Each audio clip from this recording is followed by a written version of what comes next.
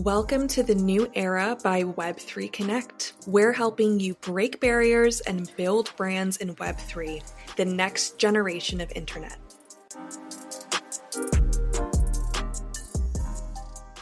Hi everyone, welcome back to Web3 The New Era. Sorry we missed an episode last week due to some technical issues, but we are back and today we're interviewing Evan Man, aka Conversations with Evan over on TikTok, which is where I originally found his content.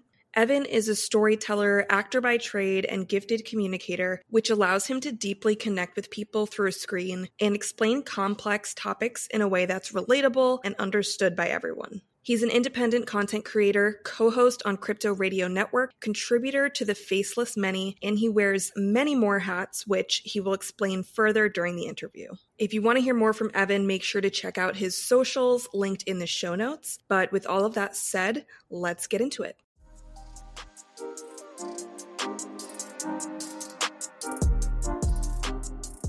Alrighty, and we are live. We have Evan Man here with us today, and I first found him on TikTok, but he is a jack of many trades in the Web3 space. So thank you for joining us, Evan. I will pass it over to you to tell us a little bit about yourself. Yeah, I'm glad to be here. Thank you guys so much for having me. It is a real pleasure. My name, as you said, is Evan Man. I am a storyteller and an artist in the medium of communication. I'm an actor by trade, but now I apply my craft in Web3, helping technical people explain the ideas that so often get lost in their mouths and helping folks who don't see themselves as techies or investors or traditional finance folks like young people and your grandma who just heard about Bitcoin understand what this technology will do, crypto beyond currency, NFTs beyond JPEGs, that will matter to them in their daily lives a couple years from now, and how they can get involved to start making a difference. A couple of the projects that I work on are my personal platform, Conversations with Evan, where I host conversations for people at all levels of experience in this space. I'm a co-host on the first nationally syndicated crypto radio show, Crypto Radio Network. I am the scrivener at the Faceless Many, a co-founder there for Faceless Crypto's initiative to lead the financial revolution and empower the Faceless Many. We do NFT projects. We've launched in the metaverse, always free community and education. And I am the NFT project lead at Valorize DAO, which you haven't heard about yet, but I'm sure you'll hear about soon. It's sort of like the WordPress of Web3, whereas WordPress helps you establish a website with no-code solutions. Valorize will help you or your community set up a token with no coding experience and great white glove service. I'm very, very excited about it. And then beyond that, I just take every opportunity I can to advise people in the space. I like to help other NFT projects, other DAOs, just see where I can listen, where I can learn, where I can add value. It's something I love to do. I really believe that the loudest voices in our space are not always the most helpful. And it's really imperative, if this technology is going to reach its potential to change the lives of regular people like you and me, everyone listening, that we tell a better story. And I think that starts with all of us, people with a platform. So that's what I'm doing here today.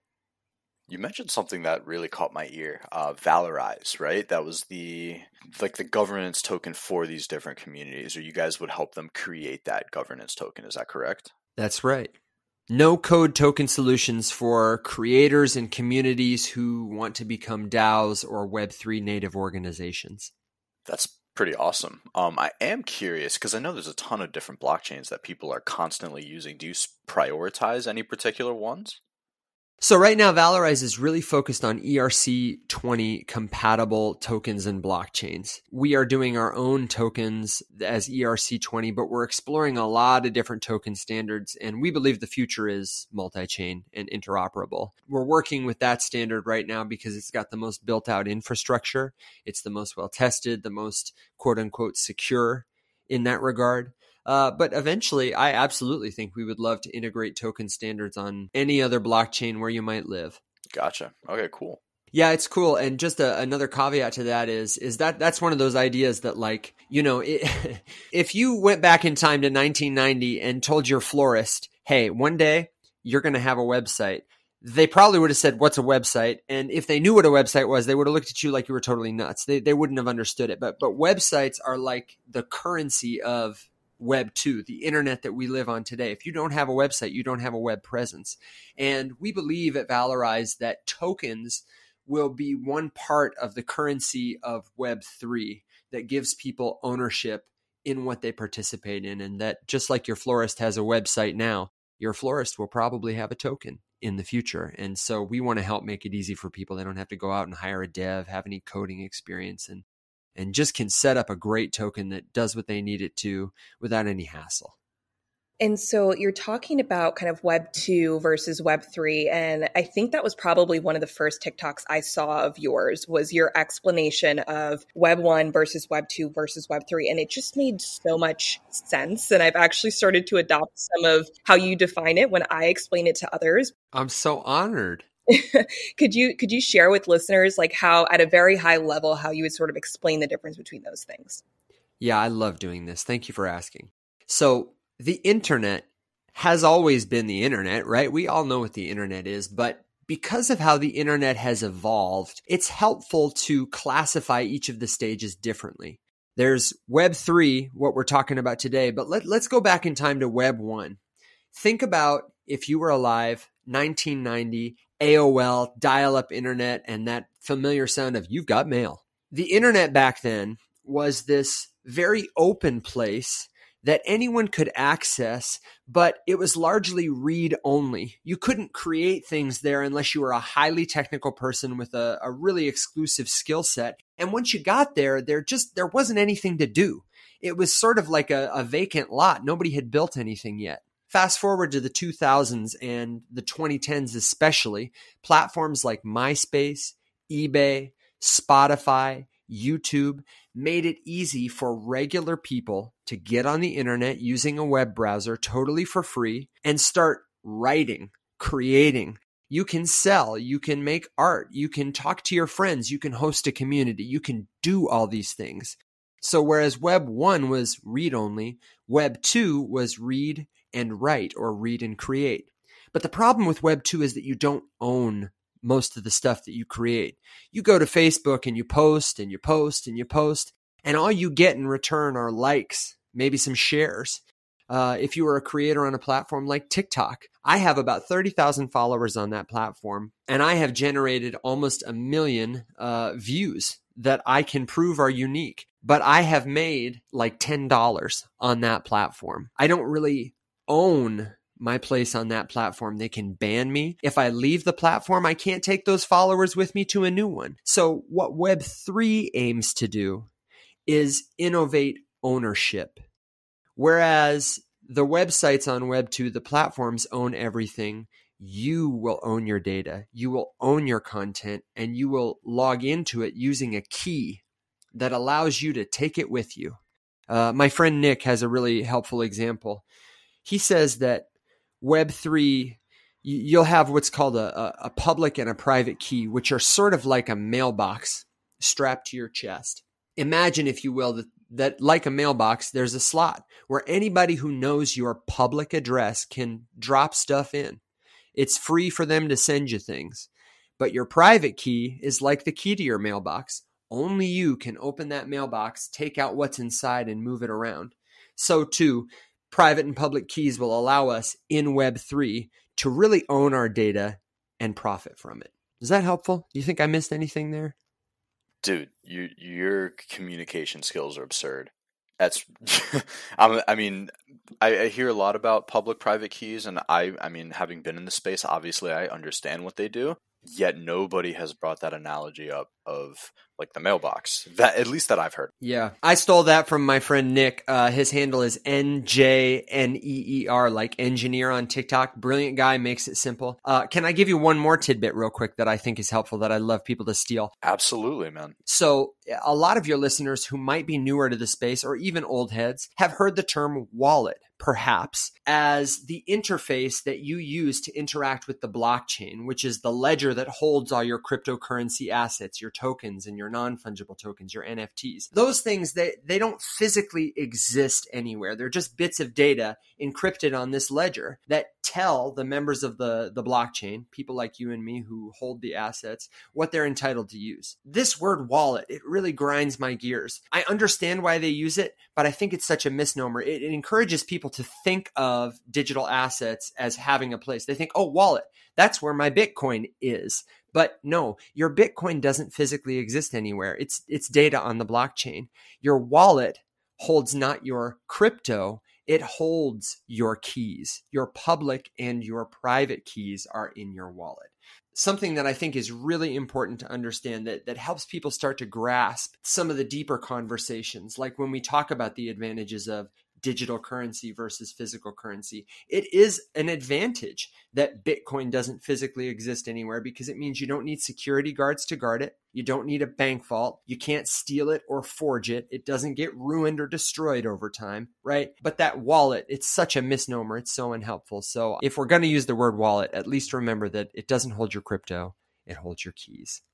That's beautifully said. And I think the reason that I say that in particular is a lot of people are very confused about what Web3 is because they have no clue what the blockchain infrastructure really is. They're bringing their Web2 brain to Web3, where on-chain anything doesn't mean anything to them, because to them it's just like, oh, isn't it just stored online? Can I just right click, copy save, right? It's like it's very and I think the way that you describe the wallet too gives like more priority to the fact that your assets really are held on chain, not in some offline vault that you decide to just put on the blockchain whenever. Like, it lives there is what you're saying. Is that right?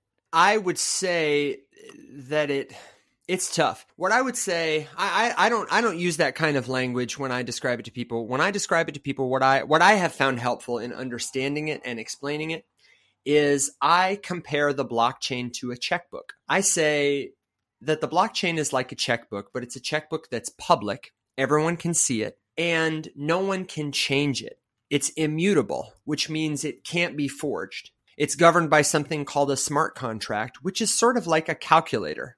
The way your calculator is programmed to do math, the smart contract is programmed to govern the data on the blockchain, the transactions there. And just like you can put 2 + 2 into a calculator forever and it never makes a mistake because it never gets tired, it never gets greedy, it never needs to sleep, the smart contract is able to errorlessly enforce the custody of the information on the blockchain.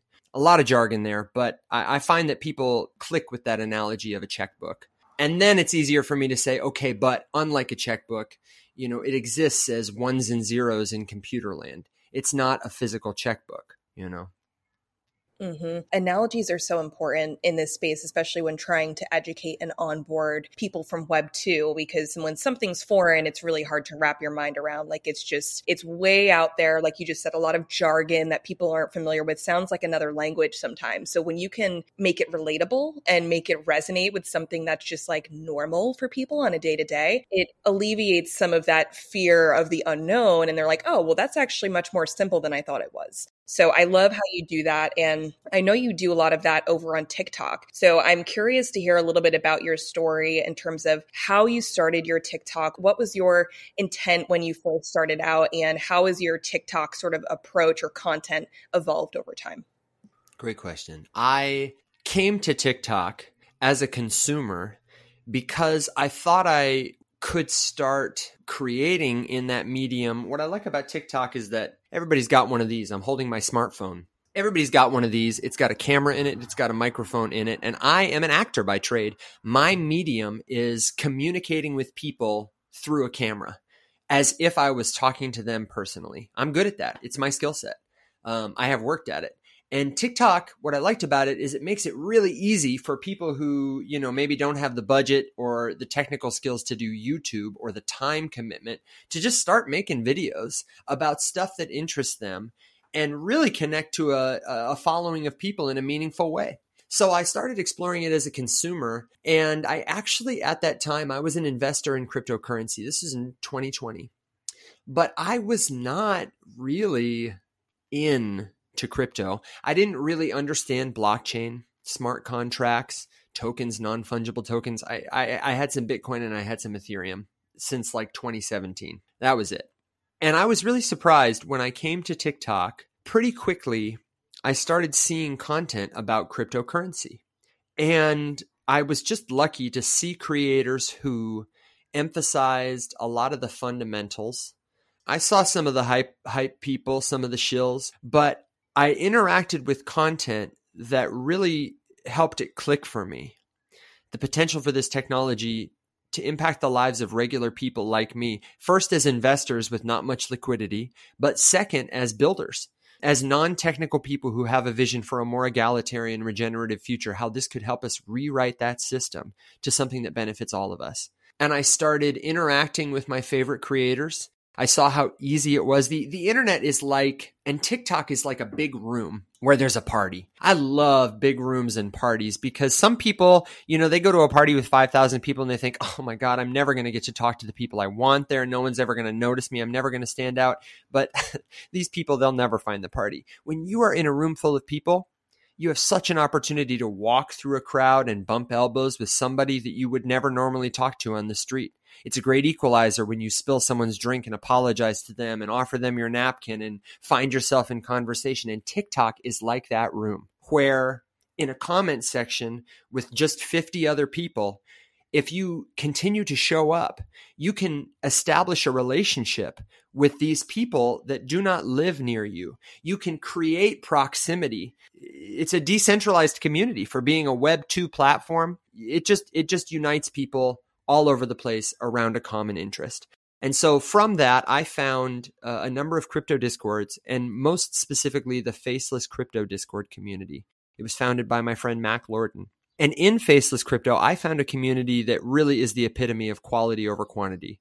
There were all these people talking about crypto beyond currency, NFTs beyond JPEGs. And I started to, at a very deep level, understand and engage with the technology. And as I learned more and started answering questions that I had been asking previously and became more confident with, my grasp of the resources in the space, I realized, this is what I can start talking about on TikTok, because a lot of people who are talking about it on TikTok are selling you something, or they're not able to explain it in a way that regular people like me understand. I think I am a gifted communicator, but probably my greatest gift as a communicator is understanding just how many obstacles there are to communicating. I don't take it for granted that people will understand me, so I work really hard to simplify.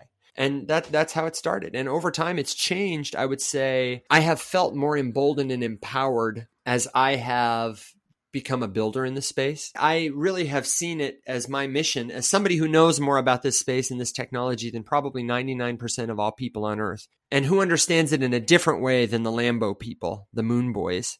I feel it is my job. It gets me out of bed every morning to turn around on that mountain of Web3 and call out to the regular people to create a louder, more helpful narrative than When Moon, to show those people how we can all rise up together to create that better future. So I guess that's what I see now. My goal is really to create a platform that gives me the credibility to stand toe to toe with any shiller in this space and say, not call them out, but call them into a better conversation that says, hey, there is a better way. And at the same time, that points to the stuff that I am building that models one example of what that could look like. Long answer to a short question, but it's something I'm very passionate about and hope to do better all the time. Yeah, I love your approach, and it's very grounded in trying to create something better pretty much for the entire world, and part of that is onboarding the right talent as well. And I think that your kind of focus in communicating to those people that are just totally unaware of it's crucial. I am curious, you mentioned that you wake up like every morning facing this mountain of Web3 and you're like, how can I push this space forward?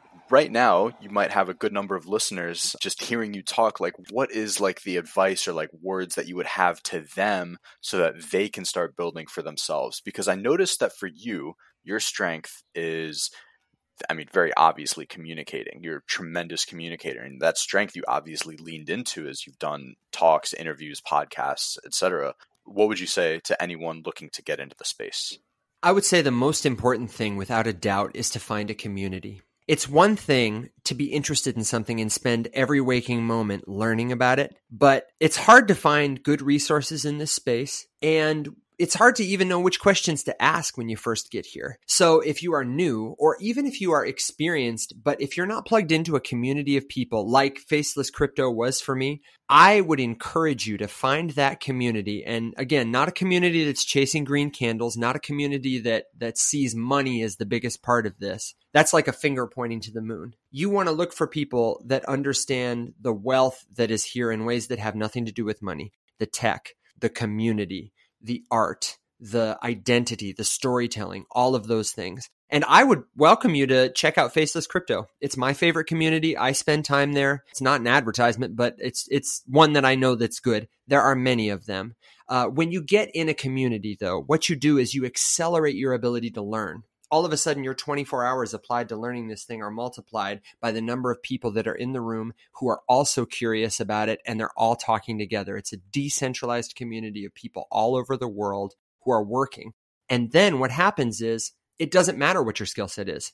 If you are a highly technical person, then there's probably a channel in your Discord for technical analysis. There's certainly one in mine. For developers, where you can ask your questions, share what you know, get plugged into deeper resources. If you're into DeFi, if you're into NFTs, if you're into art, if you are a female creator who wants to learn from another woman or femme, you can do that because you have a community of people around you. If you are a non-binary person, if you are a Black or brown person, if you are differently abled, there are people in a community that look like you, that speak your language. And that's the best piece of advice I could possibly give anybody is find a community. If you don't have a community, come check out Faceless Crypto. When you look at my bio in the show notes, you'll see my link tree and you'll be able to find the Faceless Crypto Discord there. And even if that community is not for you, at least then you'll be in conversation with people who will be interested in helping you find a community that is the right fit.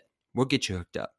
Yeah, I mean, finding a community is so crucial. And a lot of people I encounter on TikTok who are interested in getting involved in this space don't even know where to start to find communities to potentially like dabble in and see which one is their best fit. And Faceless Crypto is one of the ones I always sort of point them to. But you're kind of talking a lot about that and how there is some free education involved there. There's access to resources, open forum conversation to ask questions for both newbies and experts. If you had to just explain to listeners, like, what is Faceless Crypto, the Faceless Many, like, how would you sort of describe, is it like a DAO, or what is really your end goal with that initiative? Yeah. Faceless Crypto was founded on the belief that community should always be free and that education should never be behind a paywall. The mission of Faceless Crypto is to lead the financial revolution and empower the faceless many. And what that looks like is becoming a sort of Facebook meets Wikipedia, but make it crypto. And the secret sauce is community. The Faceless Many is one of the first steps on our roadmap. It's an NFT collection of 8,064 characters that represent the hero in all of us. And their fictional story is a parallel to our real world struggle as regular people, leveraging the power of blockchain technology and community to rise up and write a more egalitarian future. And our goal for the last year and this year, we've launched 2 collections. We're actually in a big promo day today to start talking about our 3rd collection, is to really demonstrate, like I've said, the potential for NFTs to do things beyond just be a JPEG on a stick. The Faceless Many NFT, for example, is a fantastic piece of art. We have an Academy Award-winning, Emmy Award-winning artist who's a real master of graphic design and creation. But we also have a team of 10 architects who are technical, savvy in crypto. One of my co-founders owns a highly successful marketing agency. One of them is a consultant at an IT company that works with Fortune 500 tech companies. It's like, it's a stacked team and a stacked community. And we're just sort of moving through the space. NFTs, we've built space in the metaverse.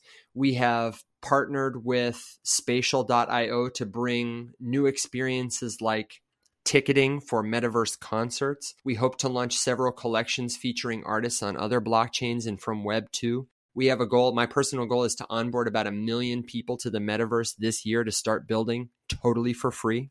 We want to, when it's safe, create a regulatory compliant publicly tradable token so that people can invest in our ecosystem. Right now, we have a proprietary reward system that is off-chain called Rev Points. That's more like a raffle ticket or like a carnival ticket that can be exchanged in our marketplace, earned just by holding, and exchanged in our marketplace for real-world prizes and experiences like Oculus Rifts, travel vouchers, conference experiences. We launched our second NFT collection exclusively for Rev Points in partnership with 3 other fantastic NFT projects. So for the cost of their first Faceless Many NFT, all of our holders were able to buy these other NFTs for Rev Points, and they could earn more Rev Points with them or turn around and sell them on the secondary market. Some of them sold for the equivalent of like $2,000. So our real long-term goal is to demonstrate proficiency in all these different areas of cryptocurrency, intellectual property, identity, storytelling, and give people a model for rising up as participants that way, but also as builders. We are bringing our community members on to positions of more responsibility to build out our community. Every project that I work on and advise, the first people that I plug in are the people that I have gotten to know through the Faceless Many and Faceless Crypto who want jobs in Web3, because I have seen them work as they've helped us build this. And eventually in the future, we envision this global community where people at all levels of experience, whether you're a Solidity developer or someone's grandma who just learned about Bitcoin, can come, can learn on our website, in our community, and get plugged in to start building. Whether you're a dev or a storyteller or just a regular person who wants to enjoy the things we're building. It's very exciting. It's a lot. That was a lot, but that's absolutely incredible.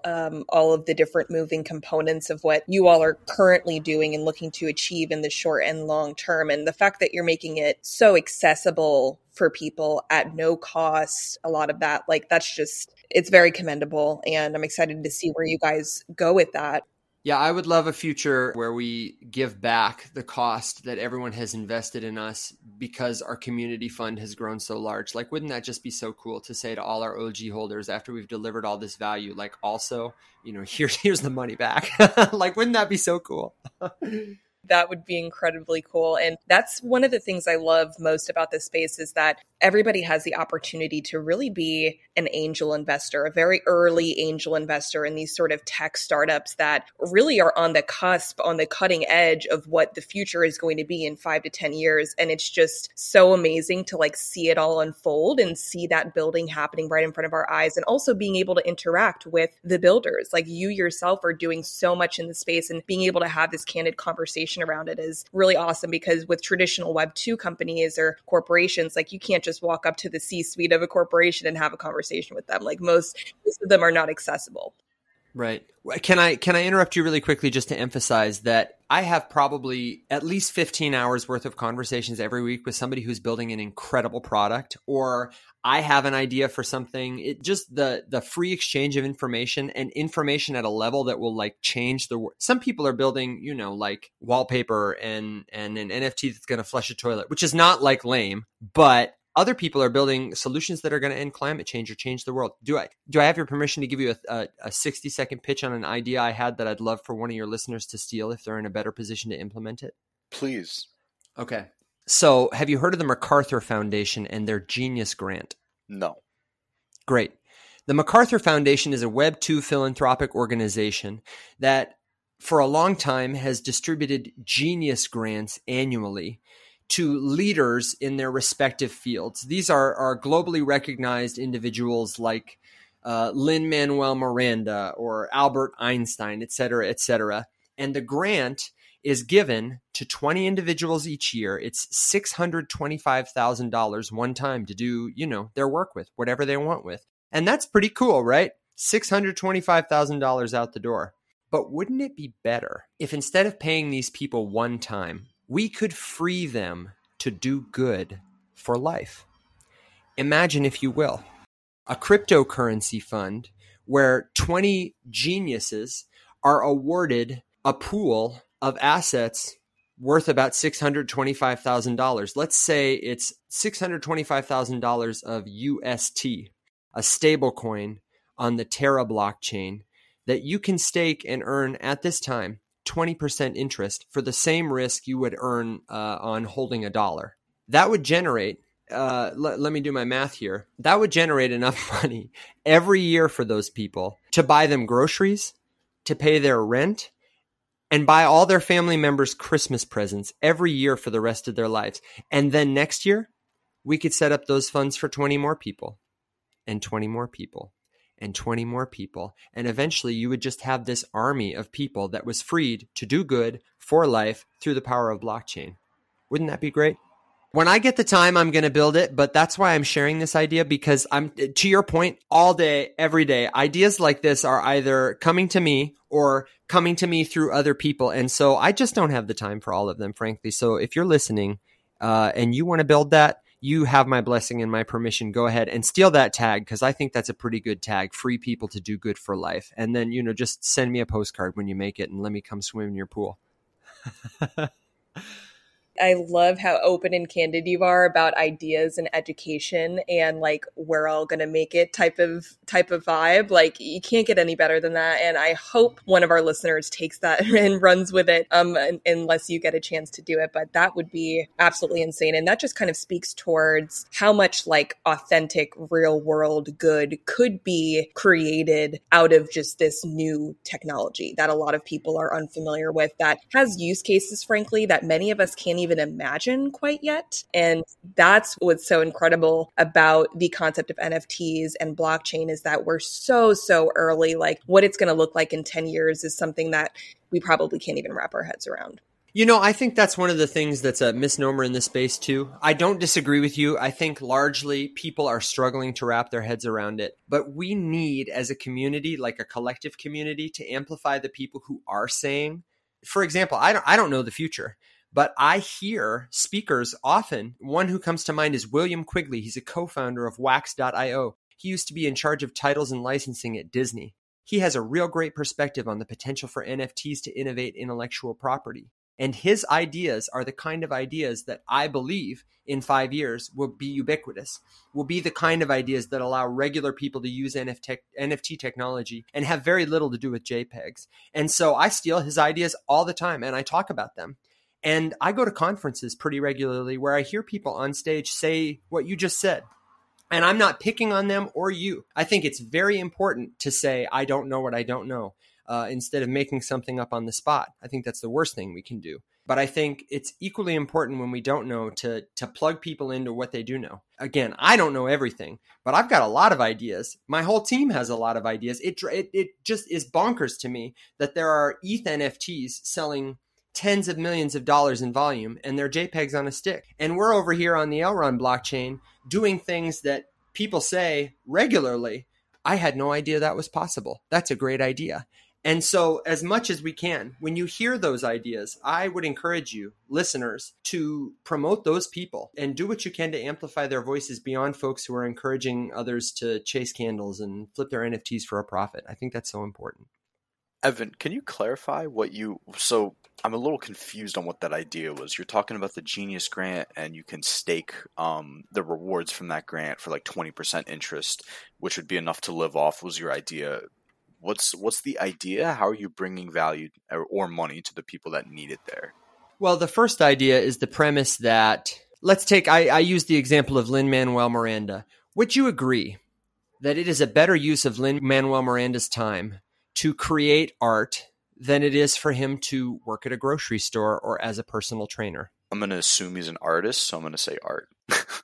Oh, yeah, sorry. If you don't know, Lin-Manuel Miranda, he created the musicals Hamilton, oh, wow. In the Heights. He wrote the score for Moana. He's an inspiring artist that is his passion. That is what he loves to do. That is where he is most alive and clearly gifted. So the premise is, or would you agree, it is a better use of Steve Jobs' time to market innovative tech than it would be for him to be, a high school music teacher?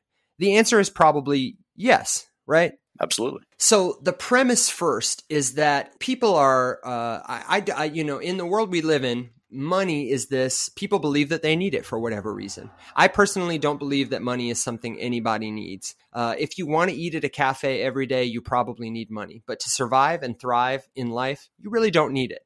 But for the purposes of living in 2022 in the United States of America, you probably are pretty attached to the idea that you need money to buy groceries, to get yourself rent. And that is why many people have a job. A lot of people have a job that they don't like because they believe they need to pay rent, they need to pay groceries, they have to support their family. And I'm not here to challenge that idea. It's really hard to challenge that idea. So what if instead we freed them from the need to work a job that was not helping them live into their full potential?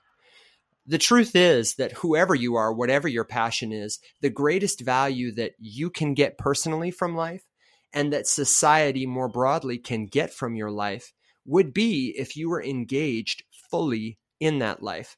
So, how can we free people to not worry about groceries, to not worry about rent, to not have to work a job they hate that causes them to feel depressed or disengaged or low energy or keeps them from contributing the most value they can to the world? My solution would be through cryptocurrency, decentralized finance that allows them to earn stable, predictable income. What is required to grow a plant is a seed. If you want to grow a potato, you plant a potato in the ground. If you want to grow a flower, you plant a flower seed. If you want to grow money, you plant a seed of money. DeFi and stablecoins specifically enable us to earn yield as high as 10 or 20% on an asset as risky as the US dollar. And I expect that a lot of these stablecoin yield mechanisms will not be as fruitful in years to come. You know, it's speculative that Anchor Protocol, the token I mentioned, UST, will continue to generate a 20% yield forever. But it's also pretty likely that people will continue to innovate decentralized finance and create new good solutions that will be more sustainable. And so I think it would be great for a whole organization to make its purpose finding those stablecoin pools where for low risk, they can get a predictable return on their investment. And what better return on that investment than freeing these generative people, scientists, artists, thinkers, doers, helpers, to do good for life?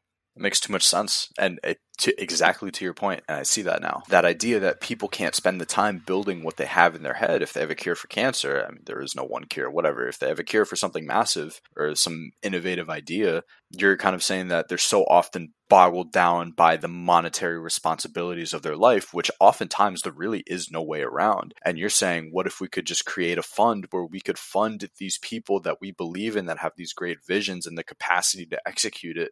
What if we could free them of the financial worries and just let them do their thing? That's right. And the other $1 billion idea I would encourage someone to steal is you could make it a DAO. And you could make it the first project or one of many projects that rely on a common token. I would call it kindness token. You could abbreviate it as KIND, to fuel this ecosystem of givers and receivers, nonprofits, cause-based organizations, from children's hospitals to this Do Good for Life fund, where the more people that use the currency, the more valuable it becomes. As people come to the ecosystem, they convert their US dollars into the token. They use the token to invest in different causes. The excess liquidity creates an increase in value for the token, which generates value for shareholders, for organizations to do more good. And you could use the token, a different token, perhaps a utility token or a governance token, to give regular people, you know, right now it's a panel of people, a very small organization that governs the selection of MacArthur geniuses and the money and what it will be used for. But if you had a governance token and a DAO structure, then people like you and me who were interested in this and wanted to help it along could use their token to have representation, to have a vote, to have a say in that governance, a meaningful portion of it, and earn from it also. I mean, and you could apply this idea to anything. Like, you could apply this idea to trivial things like the television show The Bachelor. That's the whole concept behind Mad Reality DAO, is to create a media network where people participate. Instead of just watching at home and saying, oh my gosh, she should have given Bradley the rose, you can actually vote. You can decide what happens because you own a say in the network because you have a token. What a wild concept. Absolutely. I'm sure many of the listeners are thinking, where can I hear Evan talk more? Because your ideas are so inspiring. And I know you're also a host on Crypto Radio Network. Is that is it a podcast? Is it an actual live radio show? Very curious to hear more about that. Yes. Yes to both. Right now, the best place to find it is in my link tree. You'll see a link for it. It is very nascent, very new. We're courting MetaMask as the leading sponsor. We're on about 11 stations in the United States live, and we're live every Saturday on those stations. But we stream through Anchor, through Spotify. You can find us on Twitter, where we only have like 100 followers right now. We're very new. We're trying to build a bank of shows first and a bank of network stations before we blow into the big promotional phase. We got to populate it first. We got to move from Web 1 to Web 2 before we get to Web 3. So you can find us on Twitter at CryptoNet Radio. You can find us online at cryptoradionetwork.io, or in my link tree, you'll see it. It's got a blue logo and you can listen to all the episodes there. It's got a link to our Anchor page, but you can also listen to me every week on Twitter. I do a show called Conversations with Evan at 12 p.m. Central Time, Wednesdays. Usually go for about 2 hours, usually have interviews with leaders, thinkers, artists in the space, and give people an opportunity to ask them questions. I go live on TikTok, usually on Thursday nights around 7 or 8 p.m. Central. And I post on that platform also as Conversations with Evan. But you can just find me. I would encourage anybody who wants to hear more from me on Twitter at Evan_man. At the link tree that'll be posted below the show, you can find my Twitter, you can find my Instagram, you can find my TikTok. And I'm doing stuff like this all the time. I'm speaking on a panel tomorrow here in Memphis. I'm attending conferences and speaking there. My goal is to get more organized and make it easier for people to find me. But I'm right now just trying to produce, share my thoughts as widely as possible with as many people as I can. And if you have an opportunity and you want to have me for a conversation, or would like me to moderate or host a conversation, I promise I won't talk this much. And I will ask good questions. Get at me. Let me know. No, it's beautiful. I think the one thing that you appreciate more than a lot of people is that, one, you have crazy ideas. Two, you're a ridiculously good communicator. And three, you seem to understand the amount of leverage that you can have just having digital online presences in different places and just constantly adding value left and right, pretty much for free, right? Like, yeah, oh my gosh, why would I charge people for my ideas and cause them to not pay? YouTube doesn't charge creators to post on their platform. It's in their best interest to have as many people as possible creating as many things as possible. And like YouTube, I want my ideas in as many minds and mouths as possible so that 30 years from now, I can go anywhere in America or the world. And if I'm hungry, I can knock on a door and someone will say, "Oh, it's Evan. Won't you come in for dinner?" That's the 1000x investment, Forget about Bitcoin. Yeah. So slightly switching gears here, I am curious. So for you, I know you wear a ton of different hats. Can you touch on like what a day in the life looks like from you, either from when you jump on your computer to when you sign off? Like, what are your priorities at the moment, like in the past day or week? I'm sure those change quite often. And how do you kind of manage the time for all those different roles while still like unplugging and still, doing things in real life? Because I've come to learn how crucial that balance is too. Frankly, right now, I don't. If I could answer this question with a GIF, it would be like opening a closet door and a bunch of skeletons falling out. Oh, no. I, pray for me, hope for me. I really am working on this season, as I have become so busy, to incorporate more balance. I really struggle with that personally.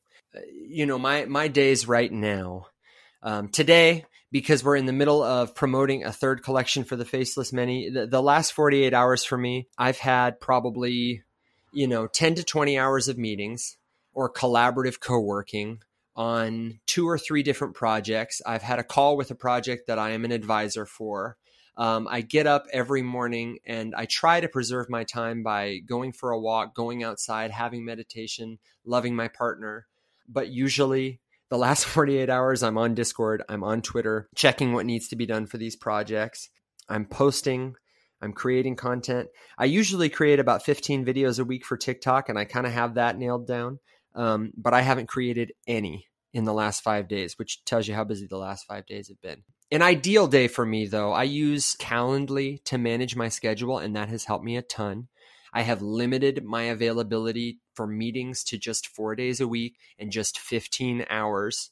I have my shows at the same time every week. I have meetings with the teams that I work with at the same time every week, so I know when they are. I can make them predictable. And I'm really trying to move to a schedule that my colleague Michael, he's a great friend and mentor. He's the maestro at the Faceless Many, the one that has that marketing agency. He's a dad. He's the CEO of a marketing agency, and he's a crypto co-founder. And he gets more stuff done than anybody I know. And I just admire his ability to create balance. He says that he schedules time in blocks of managing and blocks of making. And so I'm trying to do that, setting aside time for tasks like email that can be interrupted, tasks like, responding to Twitter messages that can be interrupted.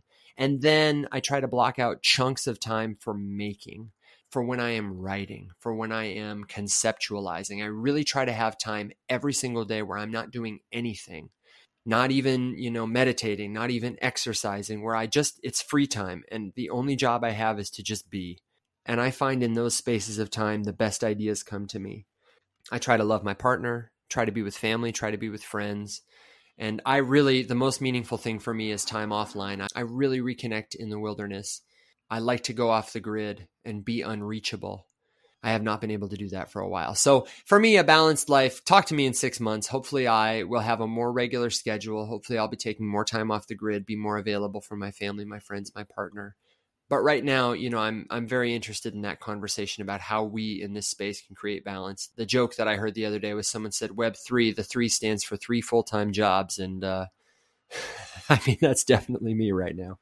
I was about to say, like, people quit their 9 to 5s just to work 24/7 in Web3. So it's ridiculous. That's very much it right now. And I know we had broached the topic of compensation. I don't want to derail you, but I would say my experience with it has been, I'm also very passionate about finding meaningful ways. Right now, a lot of my work, I absolutely do not make money that is commensurate with the value I provide, 110%. I would say if I was paid, if you put my hours divided by my pay on a spreadsheet, I am certainly making less than minimum wage for the things I am doing, the assets I'm creating, the value I'm contributing. And a lot of that is intentional, but a lot of that is, I'm new to a lot of this work and need to have a better plan for it and passionate about finding a better way to do it, to be compensated for it, in an equal way. Yeah. I love that you have this really interesting relationship with money that I don't see across a lot of other people. It's how can I provide value, and then money seems to you just want to provide value without even thinking about the money. Maybe the money will catch up to you, maybe it won't, but it doesn't even sound like it's a priority for you right now. It's just such a big distinction. At least that's from what from what I'm understanding when you're talking to me right now. Well, no, it's accurate. Before I entered this space, I was actually really wrestling with I still am, relationship to money, in terms of, I really felt like money was the ultimate idol beyond religion, beyond nationality, beyond status, that could not be questioned in polite conversation and distracts people from truly experiencing the fullness of life. Henry David Thoreau said, wealth is the ability to fully experience life. And it has nothing to do with money. I know how to make fire with sticks. I know how to harvest and trap food. I know how to find water. And I am okay at building shelter. If I lost all my investments today and the earth, exploded and I had to live that way, I honestly think I would be happier and would live a more abundant life. And so, for me, I hear a lot of people in my circles, my professional circles, say things like, when they're talking about compensation, and we know it's important that we all make money, and we know it's about money.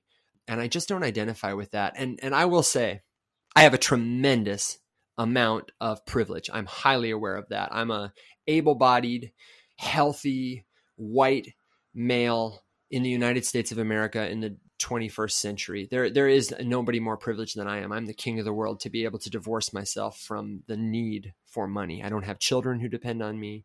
I know how to fast. All those things are privileges that I am highly aware of and deeply grateful for.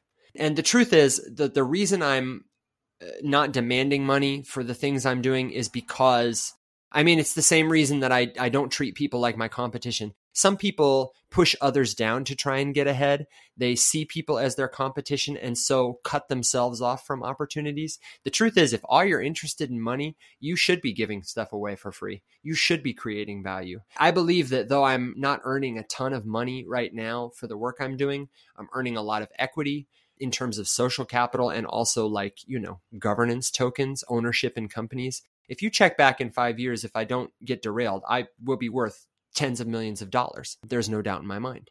But yeah, I don't need it. I hope that once I, get the money for groceries and rent and set my own self up to do good for life, that I'll be able to just give tons and tons and tons of money away. I just can't wait for it. Yeah, I mean, it's such an important concept to talk about, and many people feel like the concept of money and income is very taboo and they feel very uncomfortable speaking about it. And I know I've sort of had, as I'm sure many others have, had an internal struggle of, do I stick with this sort of traditional job that may be paying you well, but like you said, it might not be something you're passionate about, it might make you depressed, whatever it is, or do I take the risk and go towards something that I care about and let the value and the money follow you if that is meant to be? But if you're in a privileged position to be able to follow your passion and do something non-traditional that might be against societal norms, then, take that risk, use that privilege and see where it takes you. So I love that lesson. So when I was doing some research on you prior to this episode, I saw on your Twitter that you had recently held a Twitter Spaces with a crypto lawyer where you guys talked about regulation of NFTs in the US. And I don't know the exact topics you guys covered. I haven't had a chance to listen to it yet, but I know a lot of people in this space are super unclear on tax laws around crypto and NFTs, as well as just the US government's stance regarding like what policy they'll be pushing for in the coming years. Are there like one or two interesting facts or lessons learned from that Twitter Spaces that you'd be willing to share with us? Yeah, absolutely. And let me first shout out my friend iCandyVigilante. That's her handle on Twitter and on TikTok. Oh, it might not be on TikTok, but on Twitter, iCandyVigilante. She was in charge of coordinating that space with Alex Miejas. That's her lawyer. She's hosted a couple great spaces with him. And I have had a number of conversations with lawyers, with regulators, regulatory professionals at conferences, over whiskey, in Discord. It's something that me and my colleagues are really, really interested in. I think what's really important for people in this space to understand as investors and especially as project leaders or aspiring founders and builders is that there are many entities that are interested in regulating cryptocurrency and NFTs, from the SEC to state and national governing bodies. And many of them are not as familiar with cryptocurrency as you and I are. They're not as friendly to cryptocurrency as you and I are, and they have other interests that write their paychecks. This is not to spread FUD. Many of the regulatory professionals I speak with personally, the legislators, are very interested in, doing this to benefit everyone. But they don't know what they don't know. So the first thing to understand is that there are many of them, and they're catching up to us. So we need to have these conversations internally as a community first, so that when they get here, we can offer our help to them to create legislation that really is helpful, that really is productive, and doesn't set us back or doesn't disadvantage regular people. I would recommend that everybody get familiar with securities offerings, and specifically something called the Howey test.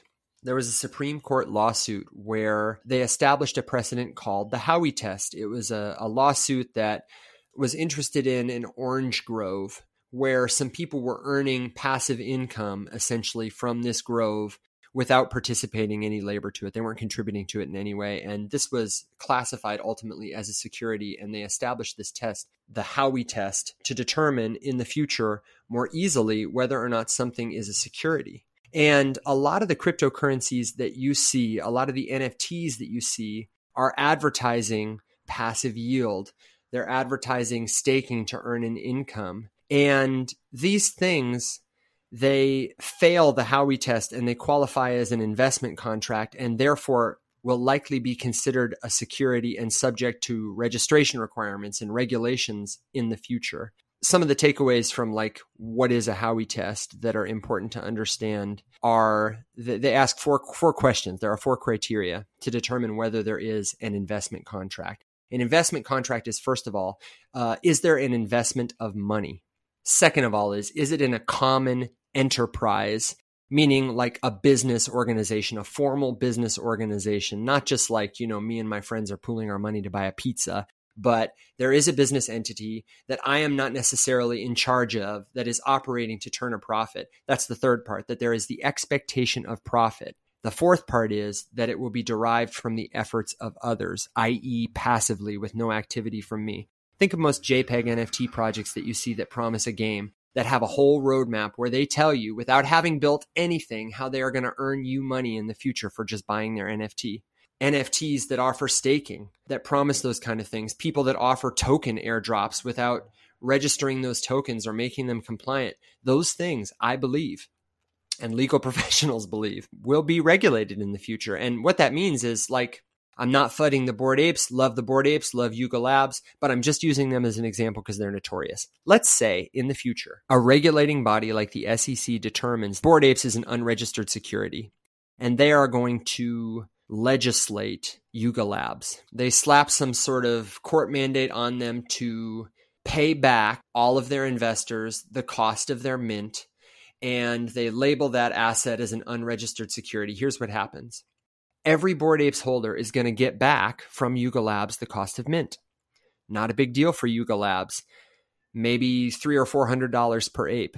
But that's a big deal for holders who have invested years of their lives. Some of them have built entire brands around this intellectual property, and their assets are worth a minimum of hundreds of thousands of dollars. And all they're going to get back is a couple $100.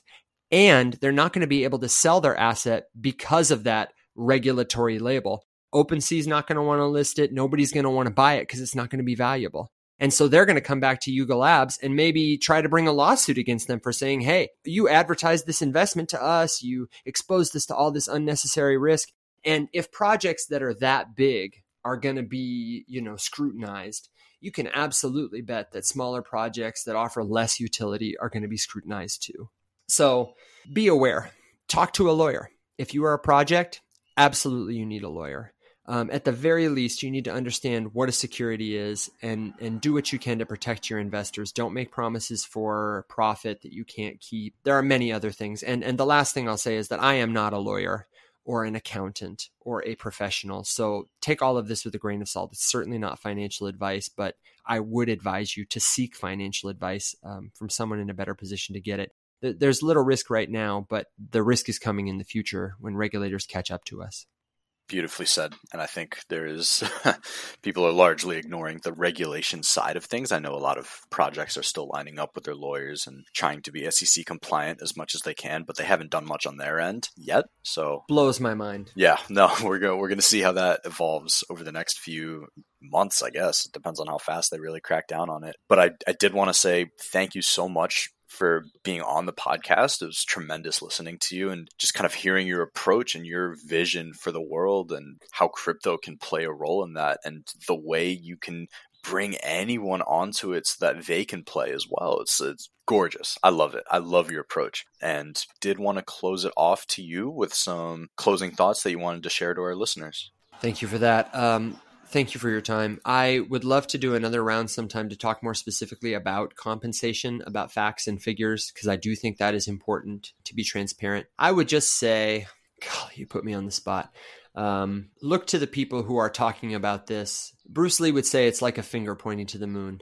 Don't focus on the finger or you will miss all that heavenly glory. It's a paraphrase of the Buddha. And what it means is if you're looking at the Lambos, if you're looking at the green candles, if you're looking at the funny money and trying to become a millionaire overnight, you are, as they say in the crypto space, not going to make it.